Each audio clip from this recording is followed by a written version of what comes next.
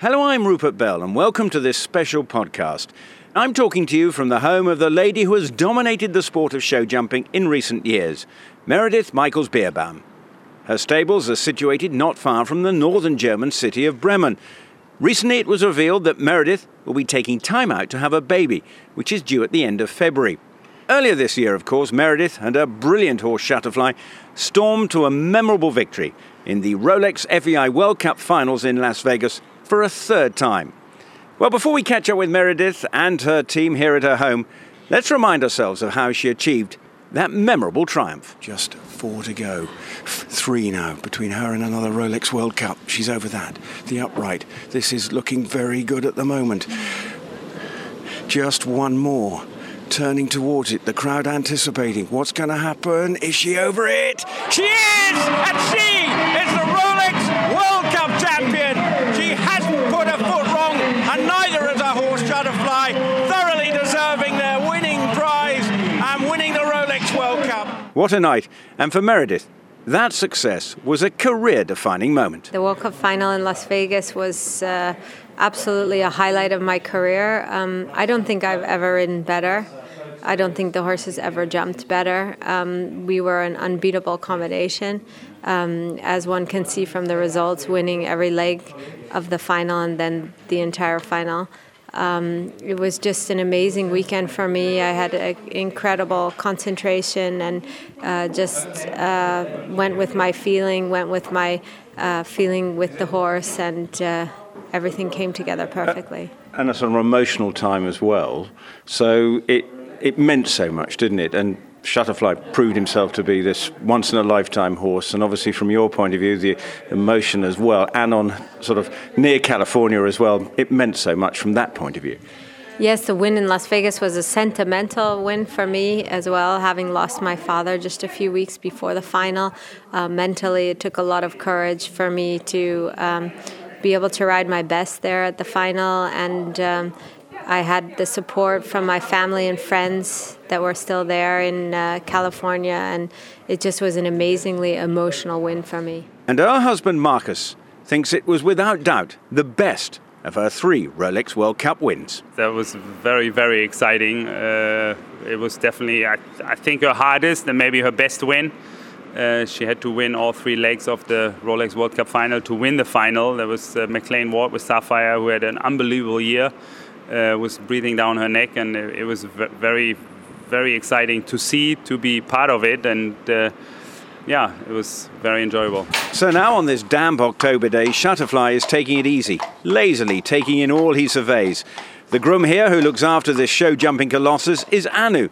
In fact, she has done this for over 10 years, and the win back in April made her as proud as anyone. Oh, I just thought it was unbelievable. I mean, every single day he came out of the ring and he was first, and it was amazing.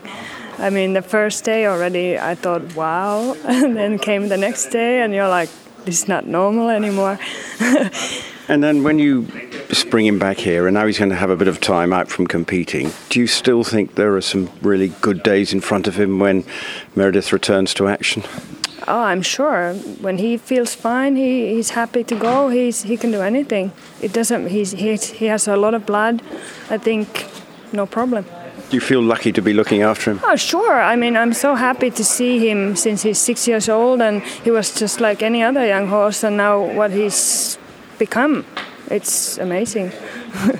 Is he that once-in-a-lifetime horse? For sure. For sure. I mean, there is no one like him. Except a couple, but not like him. He's got a special place in your heart, hasn't he? Yeah, I've given everything I got for him. Well, it's clear from Anu that Shutterfly is in good hands as her boss takes a backseat role over the next few months. So for Meredith, who has barely drawn breath since she came over to Europe in the early 90s, has it been easy to let go? I think I was mentally prepared for this next sea change with open eyes and a happy heart. And I'm ready to take a little rest now. And I hope to have a happy, healthy child and then get immediately back into the sport.